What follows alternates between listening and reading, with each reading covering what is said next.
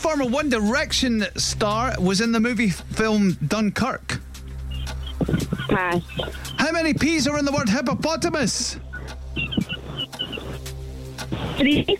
Who partnered Strictly winner Rose Ayling-Ellis in 2020's Strictly Come Dancing? Pierce Giovanni. What Netflix comedy returns for its 3rd season this Friday? Pass. John Hughes manages which Scottish Championship side? Could you repeat that? Sorry. John Hughes is the manager of which Scottish Championship football team? Championship. AR. A statue of what politician stands at the top of Buchanan Street? Pass. What's the longest river in the UK? The Thames. A carpenter is someone who makes things out of what material? Pass. In the original version of the game, what colour was Pac-Man?